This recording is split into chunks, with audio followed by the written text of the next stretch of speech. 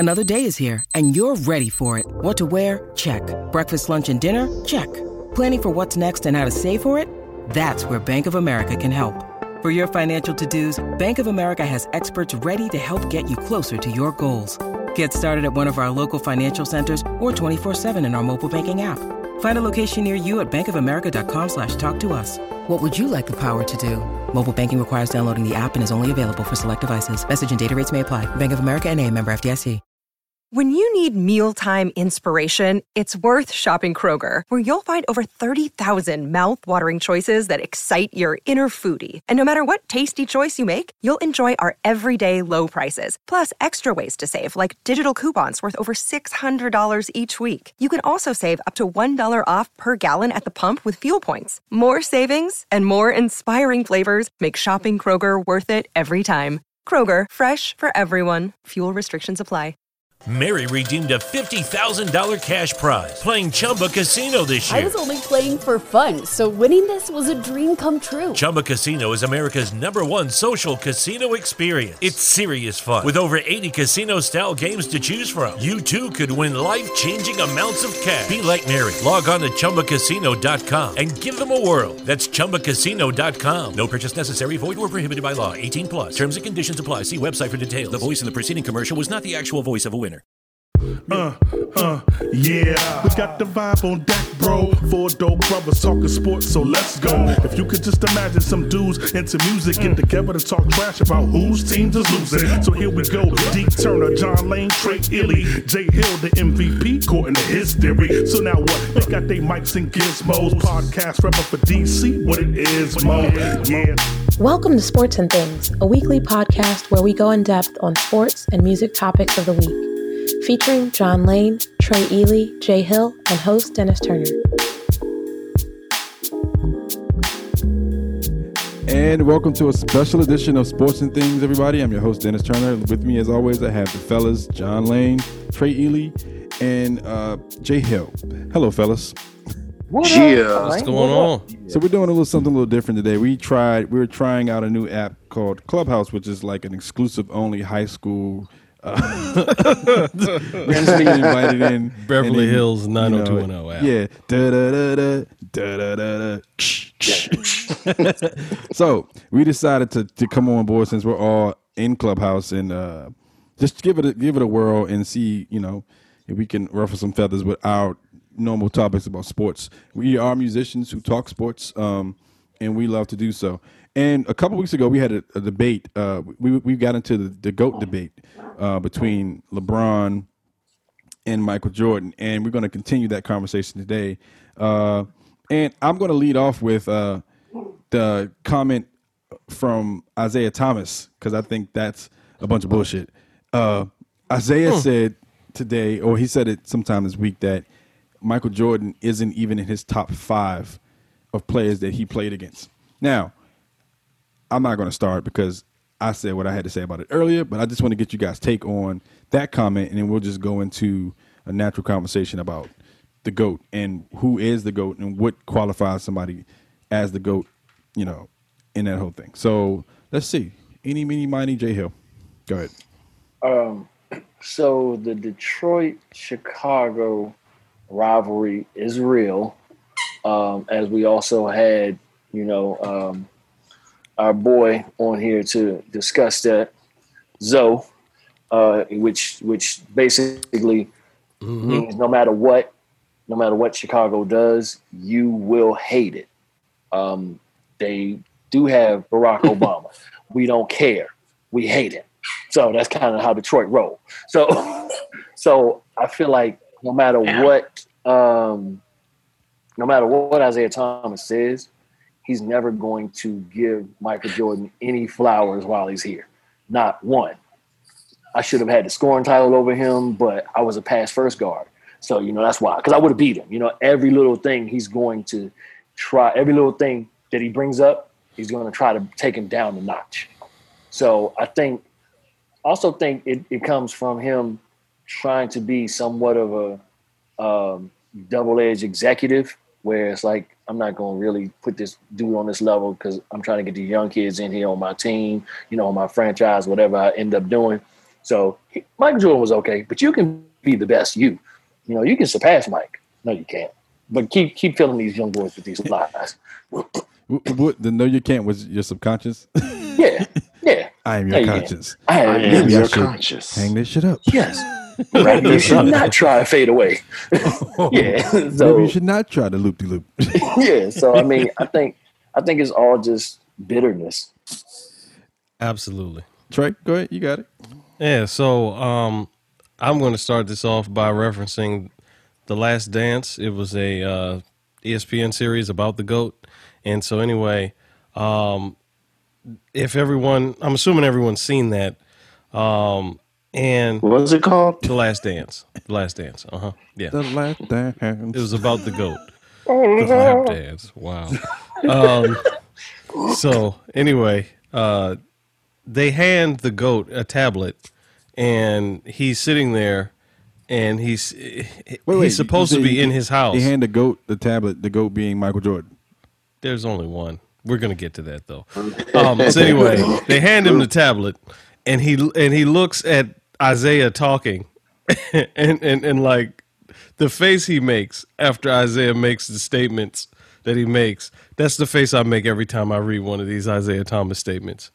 You know, because they all it's come just from ridiculous. the same place too. They all come from JL. Just a FYI. He works for Isaiah.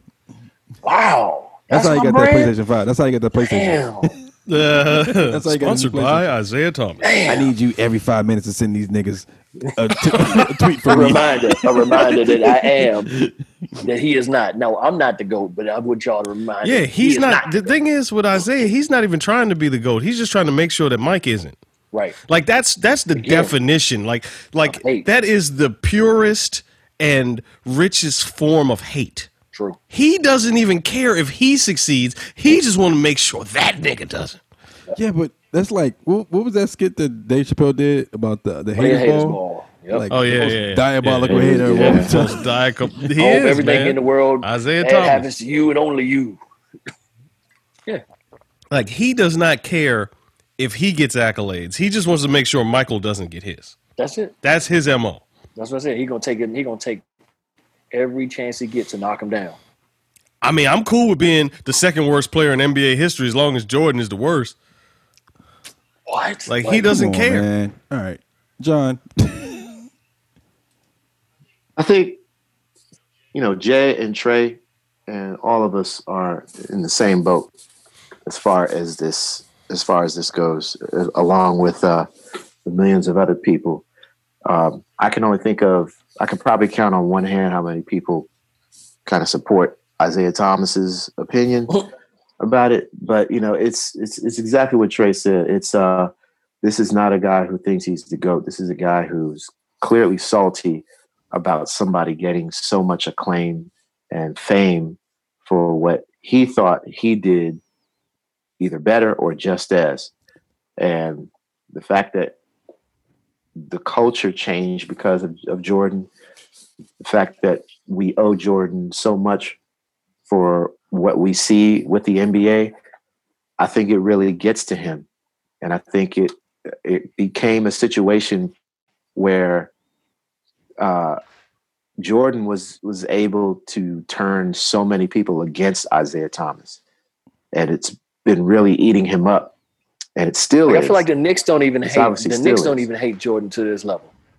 And but they wait, should. Wait. No, they don't. Nobody hates Jordan to that level. I feel like they should. But the thing about it is this too. Like it wasn't just Isaiah Thomas that people hated. People hated the Pistons. They were the bad boys. They took their Absolutely. moniker because they took their moniker. Yeah, because they tried to make it a dirty game. They didn't hate the Pistons so much that the Bulls didn't hate. I don't think they hated the Pistons. No, I'm talking about the Pistons. I'm talking about the league. Yeah, like the league hated the Pistons because I hated the Pistons. Remember watching the documentary? They said that the Pistons basically stole their championship. They got the back-to-backs. They got. They weren't even supposed to be in the conversation, and they went in and just roughed everybody up, and that's how they got their championship. So they weren't even in the conversation. Don't hate me because the rules are what they are. Like that's not. I was about to say that I never hated the Pistons. Me did. And in hindsight, when I look back at it, actually appreciate the Pistons of that era because it really showed the type of league the NBA was versus the type of league it is right now, where Shaq calls it the cupcake league right now. But back in the day, man, I mean, people were bloodied up, elbowing people, throwing basketball at people's heads. Like there were flagrant two, severe flagrant foul. fouls. Flagrants here, right, sir. Yeah, no, it was just y'all fight. You come to the paint, hockey match. Know that you're gonna be down here with the big boys. No, you about to get this elbow up your you about to get this elbow on your chin. So in hindsight, I mean, I never really hated them. I think I hated some players like Bill Laimbeer. It was one thing to play physical. To a point, Dennis Rodman. It was one thing to play physically. It was another thing to sort of play dirty. And that's what that's why Detroit got branded. They were a dirty team. Right. They were a dirty team. And I think that's why people are so hesitant to support Isaiah Thomas. It's because look, the way y'all played was not fair at all. You guys roughed people up, you guys were dirty. The fact that Jordan lost to you twice and still had the balls to go up to you and shake your hand and you left the court before the game even ended is a sign of disrespect. Not just to Jordan, that is a to huge the game. sign of this to the game. And to this day, you will not acknowledge the fact that Jordan is the greatest of all time. In, our opinion, but our opinion is basically fact.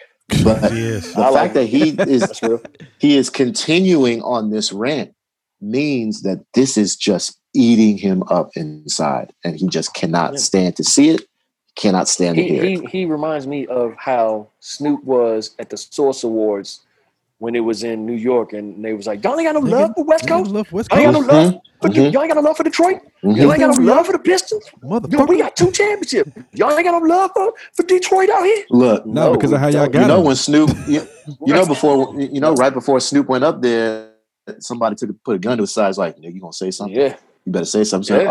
I don't think I got you, nigga. You better say, "I got you."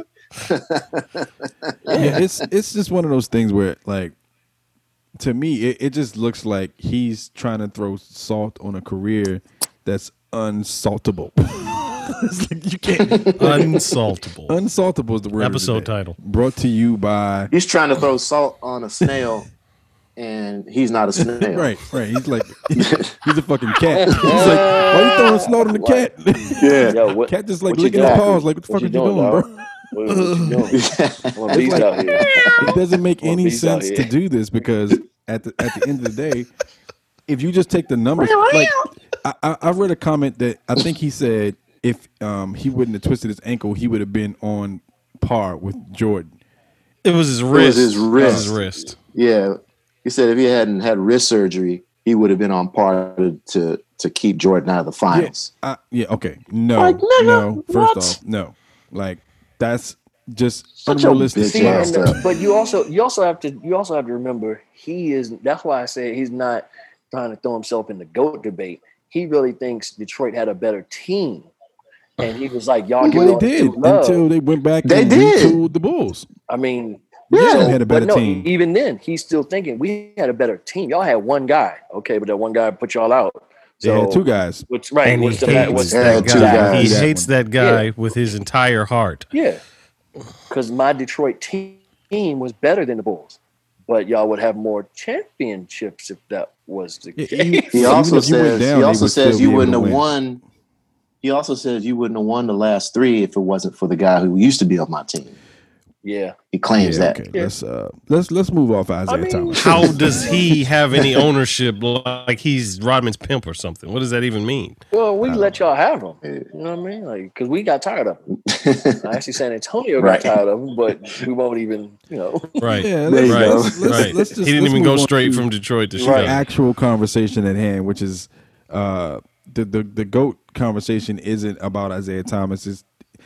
Wilt Chamberlain has said his stuff too. Let's leave Wilt out of it because Wilt unless you guys want to talk about Wilt. I mean, that's the thing. Like, what's the criteria? This is what you're getting ready to get into. What is the criteria? So give me your criteria for what makes the GOAT the GOAT, because we talked about this before, but just in detail, give your criteria. I say criteria into what makes the GOAT the GOAT. Criteria.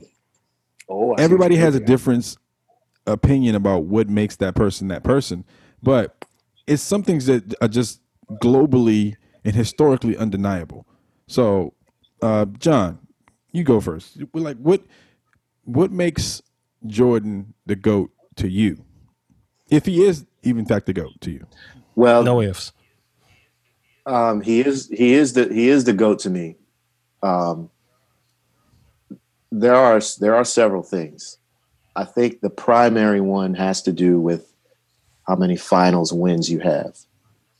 Not necessarily how many you've won and lost, but how many you have. I think that's part of the criteria. Another part of the criteria has to do with your defense. Any sort of defensive titles you may have won, any sort of defensive numbers you may have put up, triple doubles, minutes that you've played, how consistently you've played without injury. There's so many facets, but for me, the reason why I think he's the GOAT is because he came up in the golden era of technology. In the 80s and 90s, technology was severely advanced because of the creation of the music video, the creation of cable TV, and the creation of sports channels and news channels going to mainstream. And NBA was able to take advantage of that through Michael Jordan, among other players like Magic Johnson and Larry Bird. But Jordan took it a step further because of his flashiness when he was on the court. And the things that he was able to do while he was on the court surpassed so many other players. Yes, Magic Johnson was flashy too. Larry Bird was not as flashy, but he got the job done. But Jordan literally took kids' brains and made them, kids had their mouths open agape watching how he played the game, that he literally changed the culture of how to play the game. And the fact that these $1 million companies wanted a piece of Michael Jordan changed the game as well. So now you're seeing his face everywhere. You didn't see Magic Johnson's face everywhere. You didn't see Larry Bird's face everywhere. You didn't see Will Chamberlain or Bill Russell's face everywhere. You saw Jordan's face all over television, commercials, movies, music videos, everywhere. To me, that is the sign of someone who was a true GOAT, because he backed it up by winning 6. He was 6-0 in the finals. He won a handful of scoring titles. He won the slam dunk competition, the All-Star game. He was an MVP several years. He won a Defensive Player of the Year award. He has so many accolades that very few players can put in their back pocket. So to me, the criteria of being a GOAT is very, very broad. And Jordan covered basically all of those, in my opinion. But, it sounds like not only based on statistics, but it's based on influence and what he was able to do. So Michael Jordan is technically like what Michael Jordan did globally is technically what Michael Jackson did globally. Like, he came when Michael Jackson broke. He broke at a time when MTV was just like becoming like this big thing, and he used that platform to catapult him into superstardom. Basically, like it was. I can make an 8-minute video and y'all will play it. Right. Cool. Right. Let's go. And if you watch, and I got the money to hire the Tales of the Tour Bus producers, you get to hear Rick James complain about how like Mike was being used by the system, but Mike was pimping the system to get to where he wanted to get to with his status and be able to put out the type of music or the type of artistry that he wanted to put out.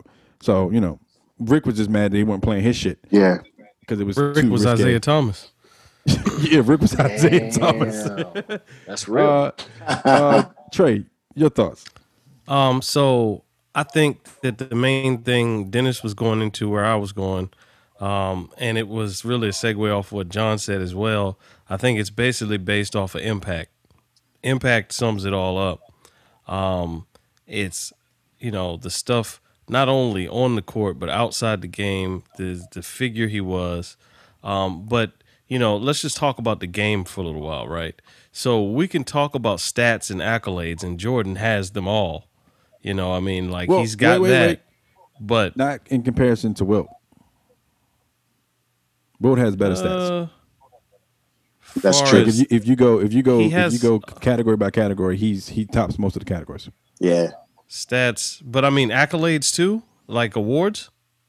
More final appearances. They didn't have as many. They didn't have some of the awards. They didn't have as many. They didn't have the stat tracking that they do have. So, but the point is that if there was something to be had at the time Jordan played, he pretty much got it. And the thing is, that's fine. And in this era of analytics, where a lot of the people who favor the current players, right? And, let's just, call it is what it is, because LeBron is the best player now. So people that favor this era will say and favor LeBron. The analytics and stats of this era and all of that favor, and they look at his numbers and that type of stuff like that. Now, that stuff is good, but the point I was really trying to get to is overall impact is if you sit and watch the people play, if you sit and watch each play like all of us have, you see those final series, you see those game sixes, those game sevens, you see those moments. There are, in Jordan's career, there are certain moments that make him the GOAT. There are moments. And when, I hate to say it, and this is not, my intent was not to come here and bash LeBron, because I like LeBron. I think he's a great player, but that's where the comparison is sitting at. So there's going to be some comments about LeBron. But anyway, if you look at LeBron in some of those moments, LeBron has shied away. There's different things.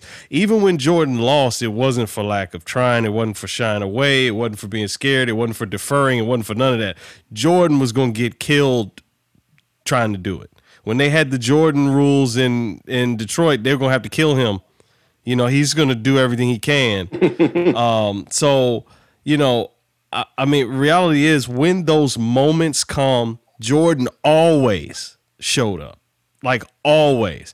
And I think, people might call that the clutch gene. It might be the clutch part of it. I don't think you can be the GOAT and not also be the most clutch. Like because how are you the greatest of all time? You touting this is the guy, and somebody else is more clutch than you. So when people start talking and leaning heavy on the analytics side, and it ends up being, a LeBron or a this era conversation, I have to say, whoa. Did you watch the games though? Did you watch what Mike did? Yeah. Did you watch what he did?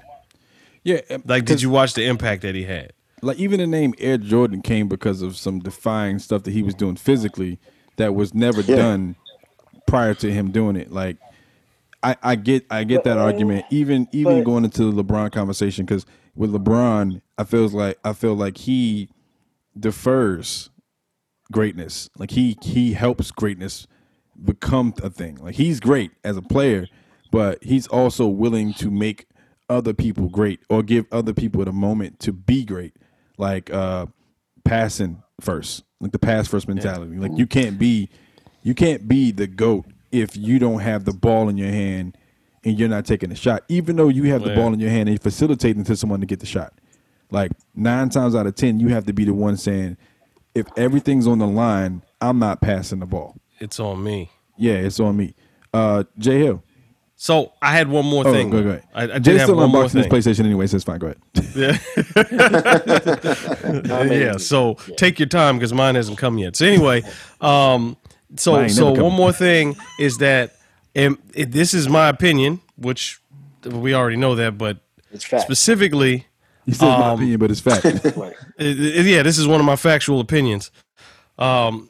You can't be the GOAT if you got to keep calling yourself, right? So this may be a shot at LeBron, but if there's one thing that is out of favor for me with LeBron, it's that he has bought into the hype, and he has at least a few times gone in front of the media or social media or on his show, The Shop, and pulled the GOAT lever for himself. And you never heard Mike do that. Mike didn't have to do it. There was no dispute. There was no conversation. Mike went out there and showed you.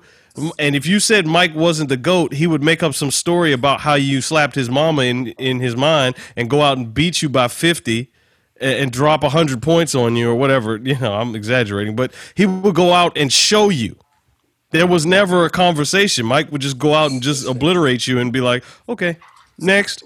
So I think that. Can I ask a question? Go ahead. Sorry, Jay Hill, I'm going to let you go too, but wasn't the term GOAT derived from talking about Jordan? But not Jordan talking about Jordan. Like the GOAT conversation No. from Jordan's play. Didn't that term GOAT? Oh, didn't that term you're saying that from the fact that people were talking about Jordan? So he is the original GOAT of everything.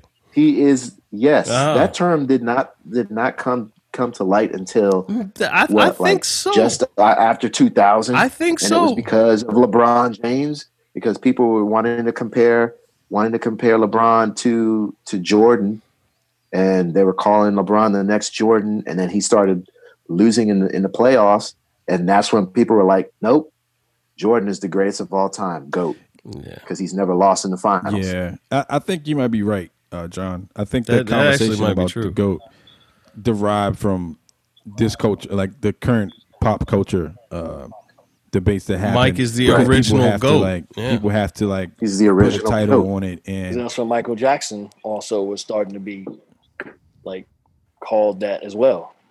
Same kind of impact. There's a lot of parallels between those guys. Mike's name was, the king of pop. Yeah. They would call him the king, and they were calling Jordan his airness. It's all royalty in that regard. You know what I'm saying? Yeah. So I get that. Jay, you go ahead. So my only real criteria is that you show up when it matters. So the thing we have to also take into account is TV. TV was not getting the same amount of games as they were when Bill Russell, especially when Wilt was playing, because there's no footage of him scoring 100. So I mean, that's still kind of like, did it happen? It's like saying a nigga went to the moon. I don't think he did. Right. So I mean, it's like, did it happen? So, but as we progress in technology, you get to see more. So even the stuff that Jordan was doing, there is someone probably older than Jordan, probably in Russell's, maybe not quite Russell's age, but in that middle ground that can say, nah, this dude was doing stuff before Michael Jordan even existed. You just never saw it. You just weren't able to see it. Now, maybe he didn't have the well-rounded game to become an NBA player and do this shit before Jordan did it, obviously. So Jordan was the first one we got to see do it. Like, the thing, you have to have a personality, of course, is marketable as well. But half the time, people weren't watching regular season games because they weren't really televised. So all you got to see was playoff ball. Right. All you really got to NBC. see was playoffs. Yeah. Like that was Right. it. So now, Right. how do you distinguish who's the best player if you've never seen any regular season games? Like, you don't have access to what the Lakers or the Clippers are doing because they're not nearly a top 10 team, so they're not going to get any airtime. So I don't even know who's on that team, but I know who's in the 16, games the 16 teams for these NBA finals, for this NBA finals race. And you see a consistent thing. Michael Jordan is literally killing every year he's on TV. And then he steps away and you see everything change. And then he comes back and it's like, does all the right, same goddamn thing. 3 more times. He literally, he's finished? Oh, well, no, he's coming back. And he literally did it all again. So even the fact that he never lost is one thing, but even outside of that, he got to do it on the greatest stage when you had to sit and watch it live. There is no real Sports Center. There is no real YouTube to kind of see what he did the night before. So if you are a basketball fan, or even if you're not a basketball fan, here's the thing. When you're not a basketball fan, just like football, when the playoffs come, you know this is the elite of the elite.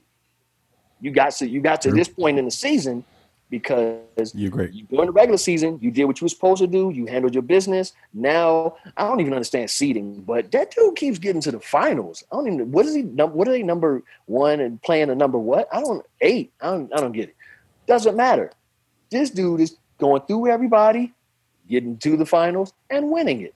Consistency.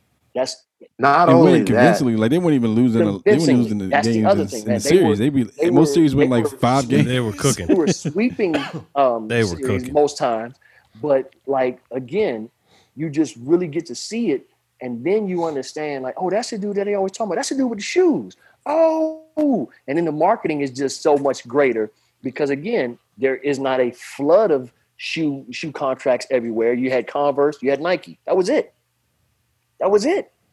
Not only that, you had Converse, you had Nike. This was the first time. The pump. You had the pump. Not only that, British nice nigga. Come on, man. Not in the league. Play Not gears. only that, but that was the first time. That was the first time that anybody was able to watch. Right. And I mean watch on television a team three-peat. Right. Nobody saw the Celtics do that unless you were there. Oh yeah. And then like a three-peat.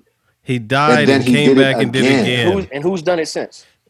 The only other guy, the only other guy that I know who was finished and then came back and won, I pray to him every day. Yeah, I knew you were gonna say that. Well, literally. Well, way to make it biblical, Trey. That's awesome. Jordan is the GOAT. Okay.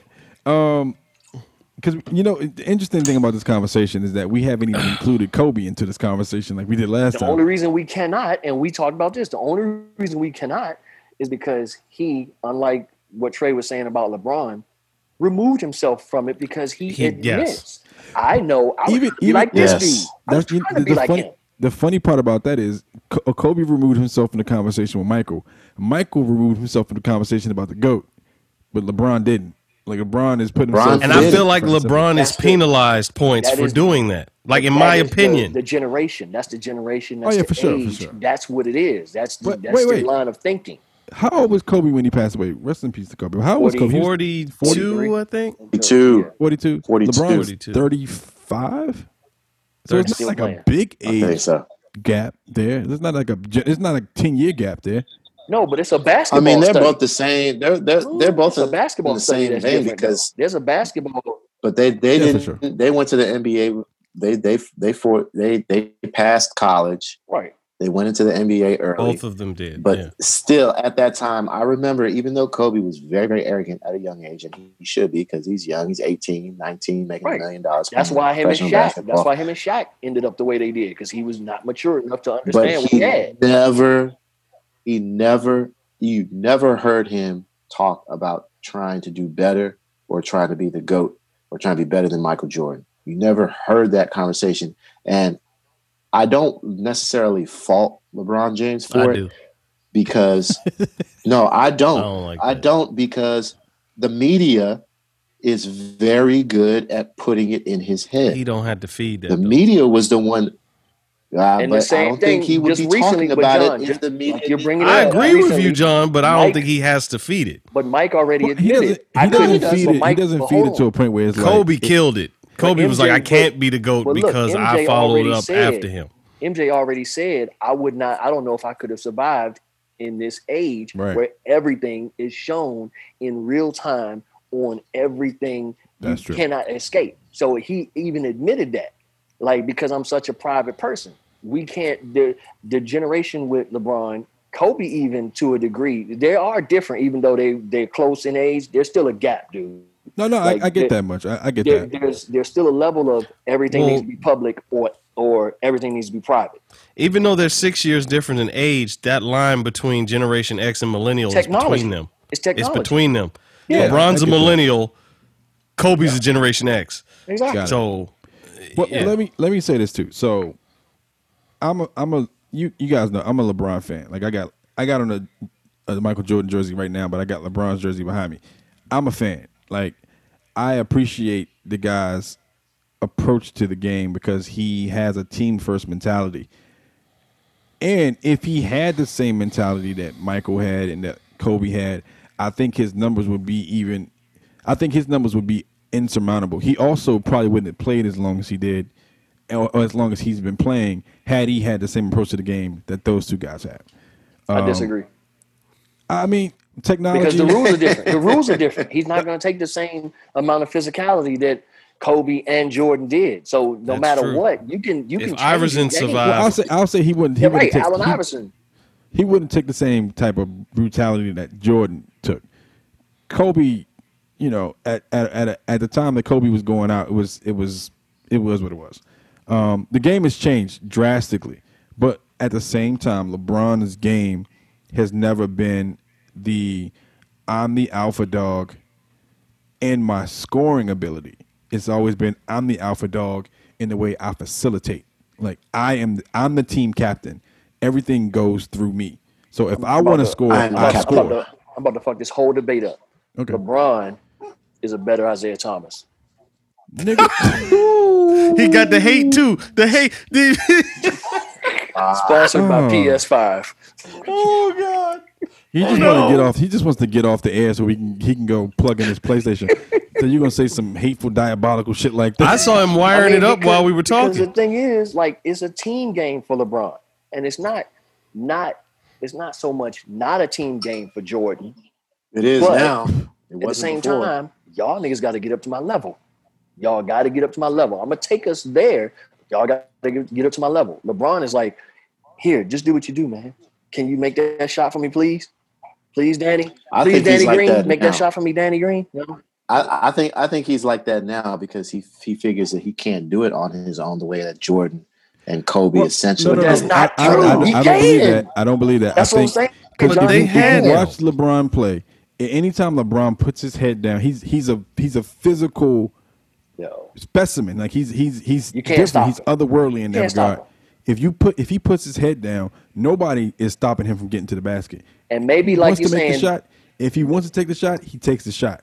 yeah. His Maybe team like first you're saying, mentality Dennis, is like, though. I need to get everybody onto me so I can kick out to the people we got on the team to shoot the ball. But that's what I'm saying. But I no, think when he first came into the league, it was about the narrative of playing in the NBA as a starting guard or a forward was you are the guy and you're not passing it to anybody if you want to get to But the he was finals. still passing. And that's what He was still Kobe. passing. He was still passing. Like LeBron was As a youngster. passing. Not He was passing in as a the youngster. beginning. Yeah, he was passing. He was passing as a youngster. Yeah. When he was putting up all those even his points high in the school playoffs. games. Yeah, He was had- averaging yeah. like 25, 7, and 7. He wasn't like he's always been a passer. Yeah. But Yeah. I think to Dennis's point, he would have known that that's going to shave 3, maybe 4 years off my career because I keep getting hit and Yeah. going to the free throw line. So I agree with But Dennis. that's what in I'm that trying to. That's what aspect. I'm trying to say. I feel like because he's the alpha of each team, a lot of teams figure that he's going to get the ball and he's going to be taking the shot. Yes, that will force him to pass the ball more, but he felt like he needed to surround himself around people who could make those shots in order for him to get over that hump of getting into the finals. And that's why he left Cleveland and went to Miami, so he could surround himself around people that he felt that he wanted to create. He wanted to create a super team. That wasn't really a super team, but he wanted to create what was essentially a super team because, Kobe won 3 with Shaq, but he won 2 without him. but he was And surrounded. Jordan only had Pippen. That was the common denominator. Kukoc, But Robin. the fact that in Yeah, I mean, in they were Cleveland, good teams, he but it's didn't not the necessarily have anybody around him. He felt like I'm gonna die on this court if I don't surround myself around. I don't disagree with You you, know what I'm John. I think when it comes down to it, the mentality is what makes the difference. Like Jordan was like, "Give me the ball and get out the way." Mm-hmm. LeBron's like, "Give me the ball and watch me facilitate greatness." Like, So- and if I have to put my head down, I'll get us to the point where we actually get the shot. But I don't have to take the shot because I got everybody else on my team who can put the shot up. I'll just give me the ball and watch me work. And Jordan's like, "Give me the ball. I'm going to be great. You can't stop me." Like when I stick my tongue out and I'm going to the, And it you can't was. stop me. So here's my thing with 1-on-5, that. Right? 5-on-1, you can't stop me. You know what I'm saying? So right. So here's my thing with that, right? Are we even doing this comparison thing right? Should we be comparing LeBron to Magic and Isaiah versus Jordan? Are they even the same comparable thing? We can wrap this up right here. But Trey, I think the point that I made last time when we had this conversation is that I was saying that LeBron's career is more comparable to Magic Johnson because of the size that he is and the position that he plays. He's a point forward. His He's archetype. 6'9", 270. That's His archetype. That's So on that, let Magic me ask Johnson. everybody a question. Yeah. then. So John, who's the GOAT? Roger Clemens or King Griffey Jr.? Well, has Roger Clemens won a World Series? I don't even know. But no, And on that Dennis, who's the GOAT? Jerry Rice or Tom Brady? Tom Brady. But see how that works though. Can you really like so Jay? we're comparing Who's two the different positions. Is it Deion? Is the GOAT Deion Sanders or Jerry Rice? Well, you can't really compare. So the thing is, I just went around different sports. For some reason in basketball, we think we can compare all the positions like they're equal. But in other sports, we'll look at somebody like they're crazy if they ask that question. He's like, who's the GOAT? The Twinkie or the Ho-Ho? Right. Like if you do that in football or you do that in baseball or you do that in any other sport, then people be like, you can't compare a quarterback with a corner with Deion Sanders or Tom Brady. Who's the GOAT? What? We're not having this conversation. That's true. But we comparing Jordan and LeBron, and they're not even really comparable. Because it's so much of an individual effort in basketball. Now, with that being said, Jordan is still the GOAT. Yeah. All right. So let's. So wait. So to answer your question, I'm gonna say Ken Griffey Jr. is Okay. because I think Griffey and Clemens both won 2 World I Series. think the point he was making is that they play 2 different positions. So we're You comparing. don't really want to compare a pitcher to a outfielder, right? Yeah. right, but I just want to answer your question. Because you I would do can't it. even And I don't compare. watch baseball. But you can't even compare the batting, right? Because the pitcher doesn't really spend time at the Oh, plate. hell You know, no. like so. Hell Like I no. said, It's I'm not picking Ken comparable. Griffey, and I don't even It's watch not. It's baseball. not comparable. Yeah, That's Deion what or Tom Brady, who's the GOAT? Yeah. All right, so Shit. I think, guys, we may have to do a part 3 on this subject. Maybe not, but I think we're at a good place where we already knew where we were as a collective on the GOAT conversation. But it's just a good conversation to have when you start to get into the brass tacks of everything that people use to compare the two. And I think at the end of the day, Trey, you hit it on the head. It's an incomparable thing because they're basically 2 different prototypical players, and they played at 2 different eras of the game. The game is different. It's a different time, different rules, and they will never be able to play against each other to be able to say hands down, I'm better than you. But it So- depends on what your criteria is. Because if it's consistency, Jordan wins. If it's No a matter lot what. of things, Jordan wins. That's my point. Like it's like Okay. I'm a LeBron fan. I think Jordan's the greatest player of all time because of his influence and what he was able to do and what people were able to actually see and his global effect on the game. That's why he's the greatest. Like you give him the ball, he rose to the occasion every single time. LeBron, not so much, but he's still a great player. He's going to go down as one of the top 5 players of all time. Period. So we can table that, and we'll take a break. And when we come back, we'll have more sports and things. Hey family, I want to let y'all know how to find us online and get the latest updates. Here's the rundown. On both Instagram and Facebook, it's Sports and Things. That's spelled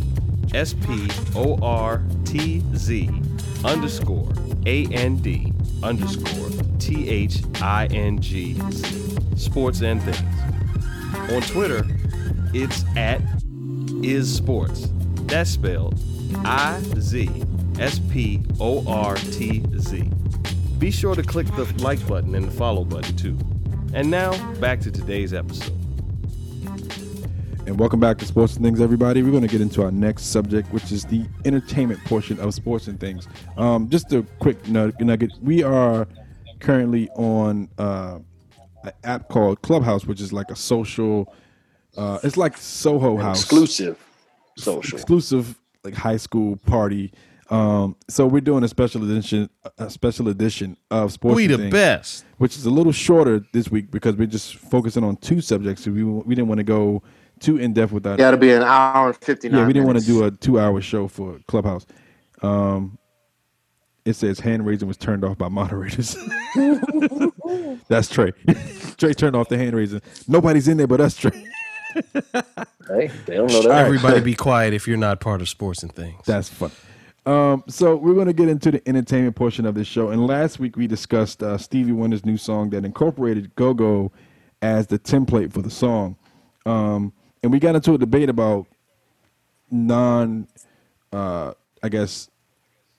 Washingtonians or people who aren't from the area using go-go as a template, but not using the actual musicians that created the art form or who have an appreciation. That's not to say they don't have appreciation for it, but they don't understand the culture that comes along with it. So it kind of misses its mark.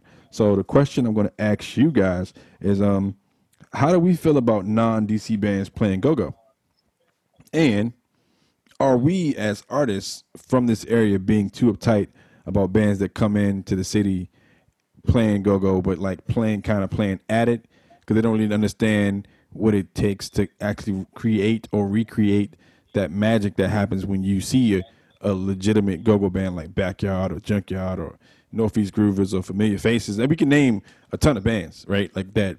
When you hear them, you know that they know what they're doing. And then we hear the bands, without naming those bands that come into the city, we kind of feel like slighted or cheated out of the experience because they don't have, I want to say testicular fortitude.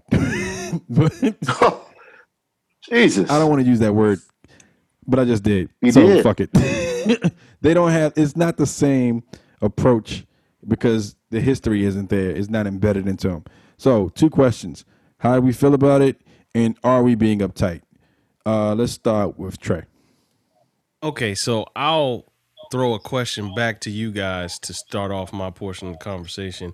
In that, if the four of us started, hypothetically, the four of us start a country band, none of us go and listen to country music for real. We just go off of our soul, R&B, jazz, whatever we like, chops, and we start making music that we think is country music based off of whatever we've heard during our lives. But we're a country band. We're a black country band, right? If we do that,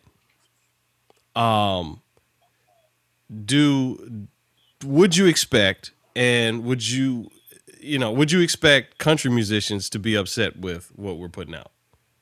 Real country musicians. Yes. No.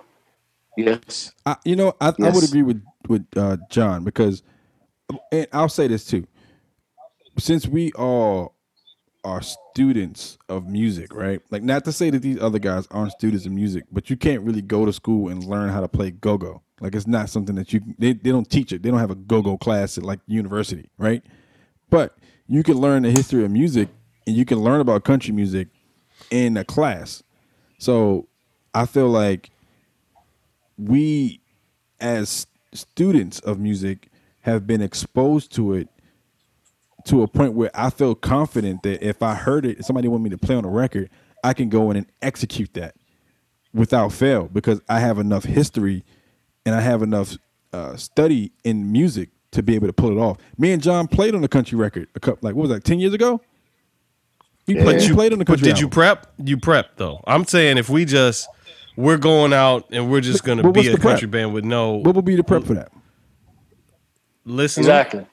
No, technically, then yes, because we did that in college. I did that in college. I listened to all types of stuff coming up. Well, what's to define? But here's the thing, Trey. What's to define that it's country or that it's pop? You know what I mean? That's completely different because there's a lot of people that are catching flack for ending up on country charts when the song wasn't a quote unquote country song. He's talking about Taylor Swift. No, I'm talking about Several people. Beyonce had one. Like, it's like, how can you call this a country record, but you're not a country artist? Well, I didn't know you had to be an artist. To me, the argument is the same thing with Little Richard saying that you stole rock and roll from me. I made it. Like, right. There's no real, to it. There's no actual instrument or anything that you have. But there's a format. There's a format and there's a formula to it. Yes, there's a form. That's what makes different genres what they are. The formula and the format. But the feel is the thing you miss if you don't get into the vibe, the feel, the history, the culture, all of that. True. And what I was trying to do with that question was to take it away from an area and just make it strictly music, because I think that the conversation can become more convoluted with go-go because it has the geographic thing to it. If you take that away and just make it musical, I think that simplifies the conversation, or at least I'm attempting to. I mean, it puts it in a very it moves the geographical element of it to Africa at that point, because it's based in African rhythms. If you really break it down to brass tacks, go-go is based in that. It's just how you approach it and what you do. Is that Kurt Chambers? It is, because that's a country song. He's trying to make country trap. I'm not mad at him for that. Do your thing, Kurt. He's a dope musician. So if anybody can do it, it'd probably be Kurt. But I'm just saying, we get into this whole hybrid thing, which is why everybody was up in arms with neo soul. Like, why has it got to be neo soul? Why can't it just be soul? I think people were more upset with the term neo, because it's like you're saying retro soul, but like, soul music is supposed to be. It's called soul music. Like, so that's the difference with go-go. Go-go has a lot more than just a feeling. It's a little more instrumentation in it, to me at least. Like, and I'm not a physical musician by any means. I'm a vocalist, but to me, there's more elements to it. Like, for me to get a country band, does that mean I have to have and please don't take this as disrespect, anyone that's listening, but do that mean I have to have a washboard? Does that mean I have to have like a jug? Like, does that make it country music? What makes it country music? Exactly. I mean, you need at least a banjo. Do you? Like, and a fiddle. Do you? You need a fiddle. Do you though? Like, that's what I'm saying. Maybe like, somebody play fiddle and harmonica at the same time. I'm gonna say this. I think there's a lot that goes into understanding the culture of a genre of music. Right. So to use the logic, or to use the question that Trey asked about country music, and Jay asking, do I need a jug? Do I need a washboard to make it country music? I think that's part of it. It would be the same thing as someone asking, if I want to do Giant Steps, can I recreate the song using an electronic keyboard? John, is it still straight ahead jazz? I was about to say, can you explain what Giant Steps is to those listeners that don't know what it is? Yeah, so Giant Steps is a song written by John Coltrane, and it's a bebop tune, and bebop was primarily very, very fast tempo, very fast moving chord changes that were strategically made to enhance the player, because they wanted to be challenged more, and they were sick and tired of playing written music in big bands. So they wrote these fast moving chord changed songs, and Giant Steps chord changes were, I guess, more so in the 80s and 90s when people started studying the song. It became one of those songs that was so difficult to play because the chord changes moved by so fast. And there's a story, or urban legend, however you want to say it, that the pianist, I think it was Red Garland, got the chart that day of the recording, and he thought it was a ballad. And then when Coltrane counted the song off and it was 5 times as fast, it caught him off guard. And you can actually hear it in his solo, because he had to solo on it. And you can hear him fuddling through the solo on the recording. So anyway. Also the story that Coltrane sat with Giant Steps for like 6 months in his attic. I don't. I think saw I've that in read a that documentary. he had it with him for a while, and then he They introduced it talk to the about that in world. Chasing Train. Yeah. I didn't know that one. I didn't know that story. But all that to say, if you take someone like Garth Brooks, and Garth Brooks puts out a jazz album, and he's singing "Fly Me to the Moon," but he's doing it in a country style. But he's doing it in a country style. Is it jazz? What is it? Yeah, that's a good question. What is it? Do they call it jazz music, or what do they they would call call it just it? a country? It's a country singer? cover of "Fly Me to the Moon." A country cover. It's a country version of "Fly Me to the Moon." A country version based on where he classifies himself, basically. Yeah. Right, but see, but wait. So Garth wait, Brooks I got a question. Decided to take because Queen Latifah's a rapper, but Queen Latifah sang on the record. So what does that make her on that record? Like that makes her like a. But this is what I was getting to. Call a rapper. Queen Latifah didn't rap, and Queen Latifah surrounded herself around a big band. She got a music producer who specializes in jazz music, so that producer could create a jazz record. So all that to say, when a band from out of the DC area comes here and they have a famous song, I'm just gonna take a shot in the dark. Let's just say Anderson .Paak comes here, okay, and he does one of his famous joints, and they're in soundcheck, and he's like, "Yo, you know what? I want to put this. We should probably try to do this in a go-go style." He's like, "Yo," he looks at his drummer. "Yo, can you just play like a straight pocket? I know we ain't got no congos. Like he's the one playing." Well, he has a drummer. He has a drummer too when he's not on the drums. But he's essentially saying, "Can we recreate this in a go-go style?" But he doesn't understand what's needed. Like you can't recreate a go-go style if you don't have a congo player. You can't do it. It's severely difficult to emulate. So that goes back to the whole argument of, can someone just go and try to make country music if they don't have a washboard or a jug, or they don't do the country music harmonies? You know, those famous country music harmonies? And this is the last thing that I'll say about this.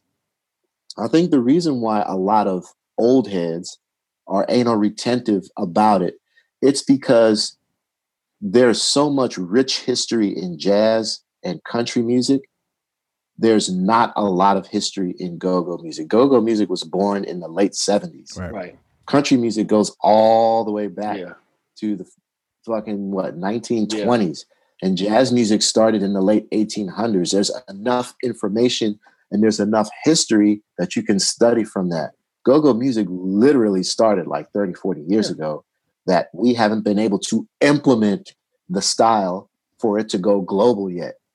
So I think when people think they can just come in and they can just start trying to play something without knowing the history or without understanding the type of instrumentation they need, it pisses us off. And it's like, you guys are not respecting the music that we create. To me, it's like when you have house music, when you have, give me something else, like club, like when you go to these cities, you're going to get this style of music because that's what they are like really, really, if not famous for, that's what's a really big sound in this city.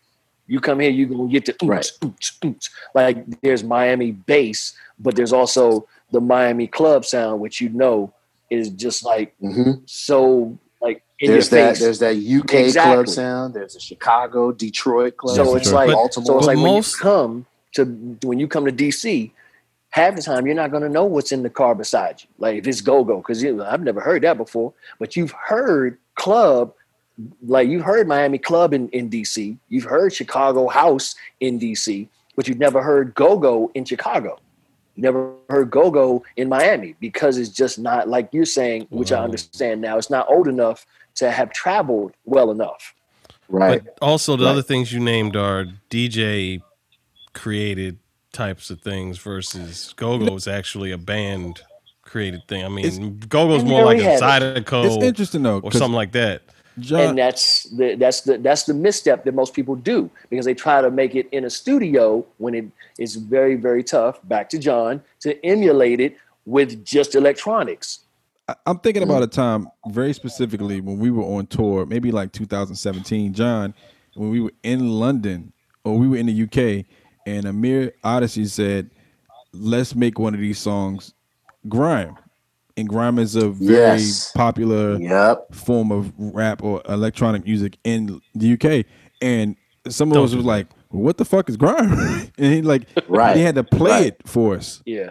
Like we had to listen to it and like really like, it wasn't like they played it for us once. They played a couple of records for us to like really get the idea or the essence of what that music was, so we could try to recreate that with the respect of that being something that we didn't normally do. And I remember we did it that night, and the crowd went crazy because it was like we were doing. I think we were doing Like Really. We were doing a song Like Really, and when we switched to it, they were like, "Oh shit, they doing grime," and it's like we were like, "Oh shit, we hit it, we nailed it." But it was also because we took the time to like actually listen. To study it and listen. But you could also identify the musicians in the room, because those were the 6 people that were sitting there staring at y'all like, what are y'all doing this for? Well, I didn't see them like, people. Them probably. people don't come to shows. Actually, Dennis is right. Musicians don't go to shows. Yeah, they don't come to shows and sit up front for free. They in the back eating our stuff in the green room. That could be another topic. Musicians don't pay for music or shows. They don't do that. They don't do that. The musician that came to the show, he was on stage with us jumping around. He was the rapper that was on stage with us. Oh yeah, it's right. So it's just I think we all are in cahoots with that. I think we agree that at the end of the day, you have to kind of pay respect to the genre of music, regardless of what genre of music it is you're trying to emulate when you go into a different city or different place. And go-go has historically been the one that's kind of missed the mark, because you have certain elements that are necessity for that music to kind of come off the right way. And when you have musicians in the audience or people who really like, DC is one of the few places where the music is just as much a part of the everyday life as anything else. Like you ride down the street, you'll hear the most popular song being played on the radio, but the go-go version of it. They don't even want to hear the radio version of it. They want to hear the go-go version of it, because it's like I don't want to hear. I learned about a lot of rap through go-go. Like it was. That's what I'm saying. I didn't like Mobb Deep was cool to me, but when Backyard was hitting shook ones, it was like, yo, dude, this joint is going. I give you a prime example, because we all grew up here, going to house parties when we were teenagers.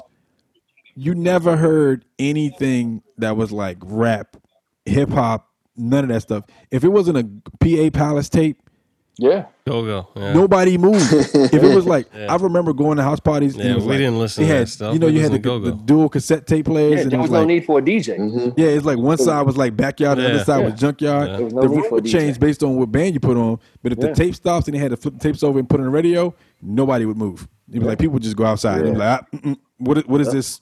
95.5. What is this? No, that's halftime. That's the go-go halftime when they play the DJ come out. Exactly. The DJ don't come out for you to dance. The DJ come out for you to go take a break. Exactly. And my point is like, go-go music is so immersed in this culture in this city that, I mean, it's starting to seep its way into like different areas like ESPN, and like I'm pretty sure if we were to actually have an inaugural ball this year, which probably is going to be virtual, but if we would actually have one, a go-go band would probably be playing it at this point, because it's. I mean, we see go-go bands out on the street on the back of on back cabs of trucks. Exactly. Going down the street, going down National Mall. Look, we just had a go-go movement last summer. Don't UDC. When Don't UDCU, when the girl tried to report the T-Mobile store playing go-go music, and they were like, T-Mobile spoke up. They're like, look, this is go-go music out of Washington, and D.C. that store been playing music like that long before. They've been playing before T-Mobile existed.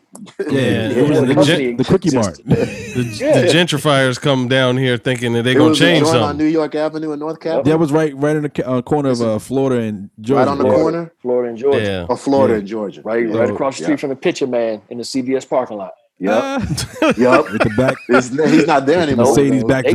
They got him out first. Anymore with the Mercedes backdrop. Yeah, so it's like it's a part of our growing up, and I think at the end of the day, we just want people to respect it enough to just take a gander at it before they try to play it. At the end of the day, Right? Like, as a musician, as a student of music, we all are. I don't think we would do that to anybody else. We would pay respect to the genre of music that we were trying to emulate or recreate at that point, and we want the same thing to happen with the stuff that we grew up on and the stuff that is a part of our history as well. So, with that being said, we're going to go into our artist of the week, and I'm going to let Jay Hill go first. So, being as though it's Christmas season, is it right already? Exactly. Yes, it is. Like October 31st. When Halloween is over, it's Christmas season. The day after Halloween, Yes. Christmas season. Exactly. Like I'm a Black shout Friday. out, Black Friday every day. There's a Christmas album out by Leslie Odom Jr. Really, really good vocalist. And I like. He was in the Hamilton. Yes, exactly. Yep, he was in the Hamilton. He was part of that. So, I think y'all need to check it out. Put you in the spirit. He got some original tunes, but he does a lot of course, traditional covers. But he also kind of flips them a little bit of a different way. So, I think it's pretty enjoyable. So, Leslie Odom Jr. I think the name of it is. I think that's really it. I don't think there is. The Christmas album is what it's called. All right, John. Very creative. I'm old, so I'm gonna keep it old.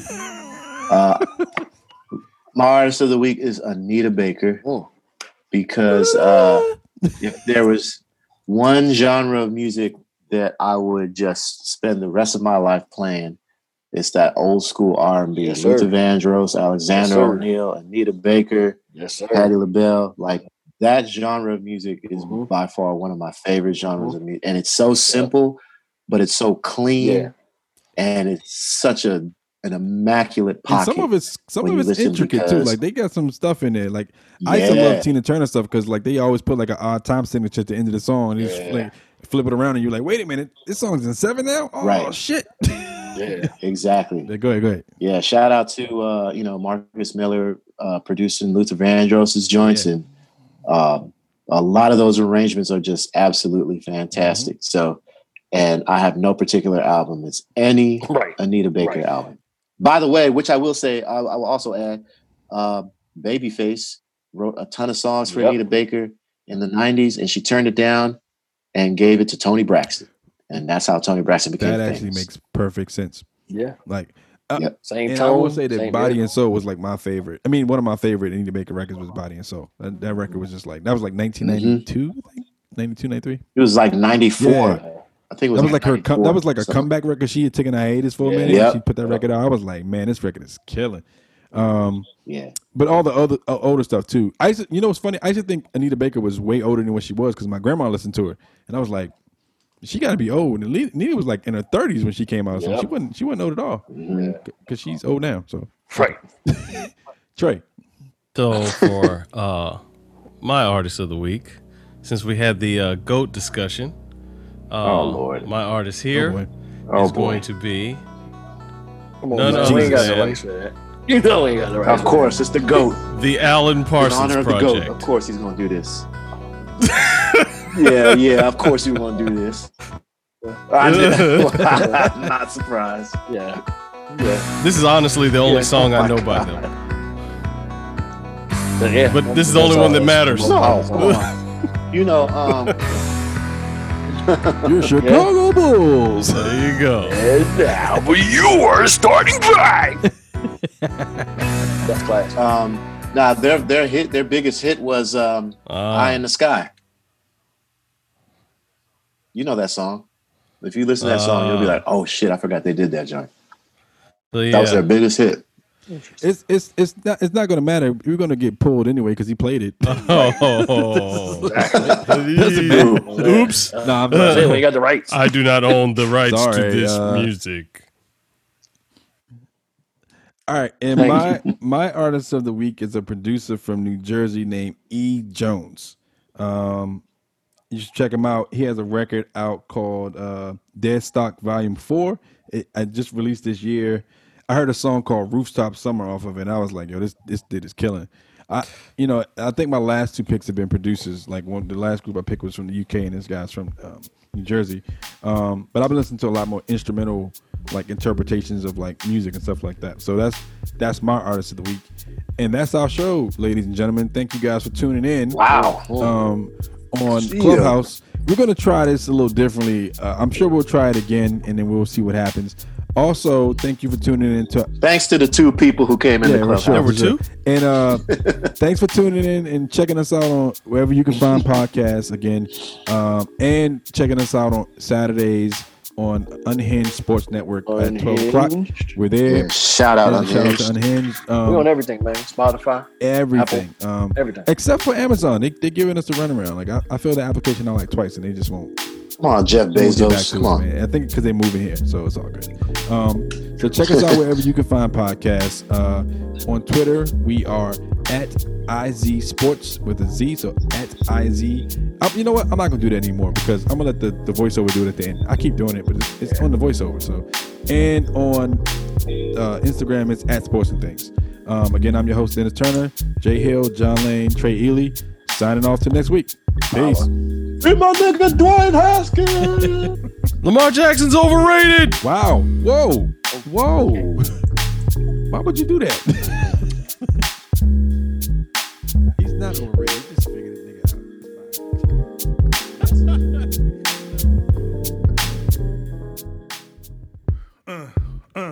out.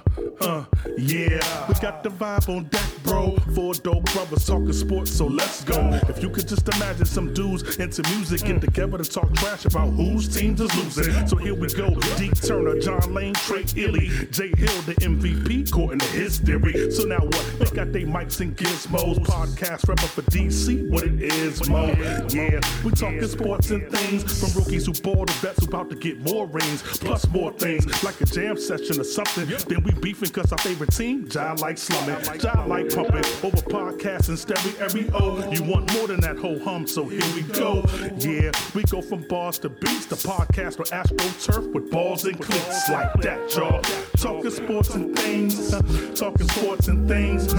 Preach the nomad up. Talking sports and things, we're talking sports and things. D. Turner, John Lane, talking sports and things. Baby, we're talking sports and things. Trey Ely, Jay Hill, talking sports and things.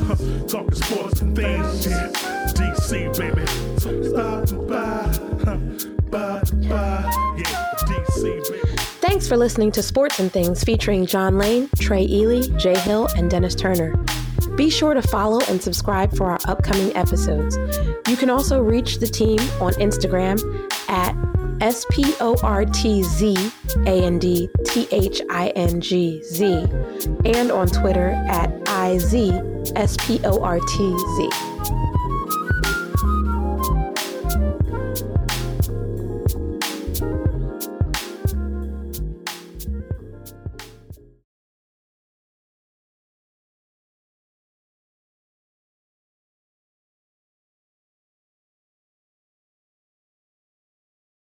Mary redeemed a $50,000 cash prize playing Chumba Casino this year. I was only playing for fun, so winning this was a dream come true. Chumba Casino is America's #1 social casino experience. It's serious fun. With over 80 casino-style games to choose from, you too could win life-changing amounts of cash. Be like Mary. Log on to ChumbaCasino.com and give them a whirl. That's ChumbaCasino.com. No purchase necessary. Void or prohibited by law. 18+. Terms and conditions apply. See website for details. The voice in the preceding commercial was not the actual voice of a winner.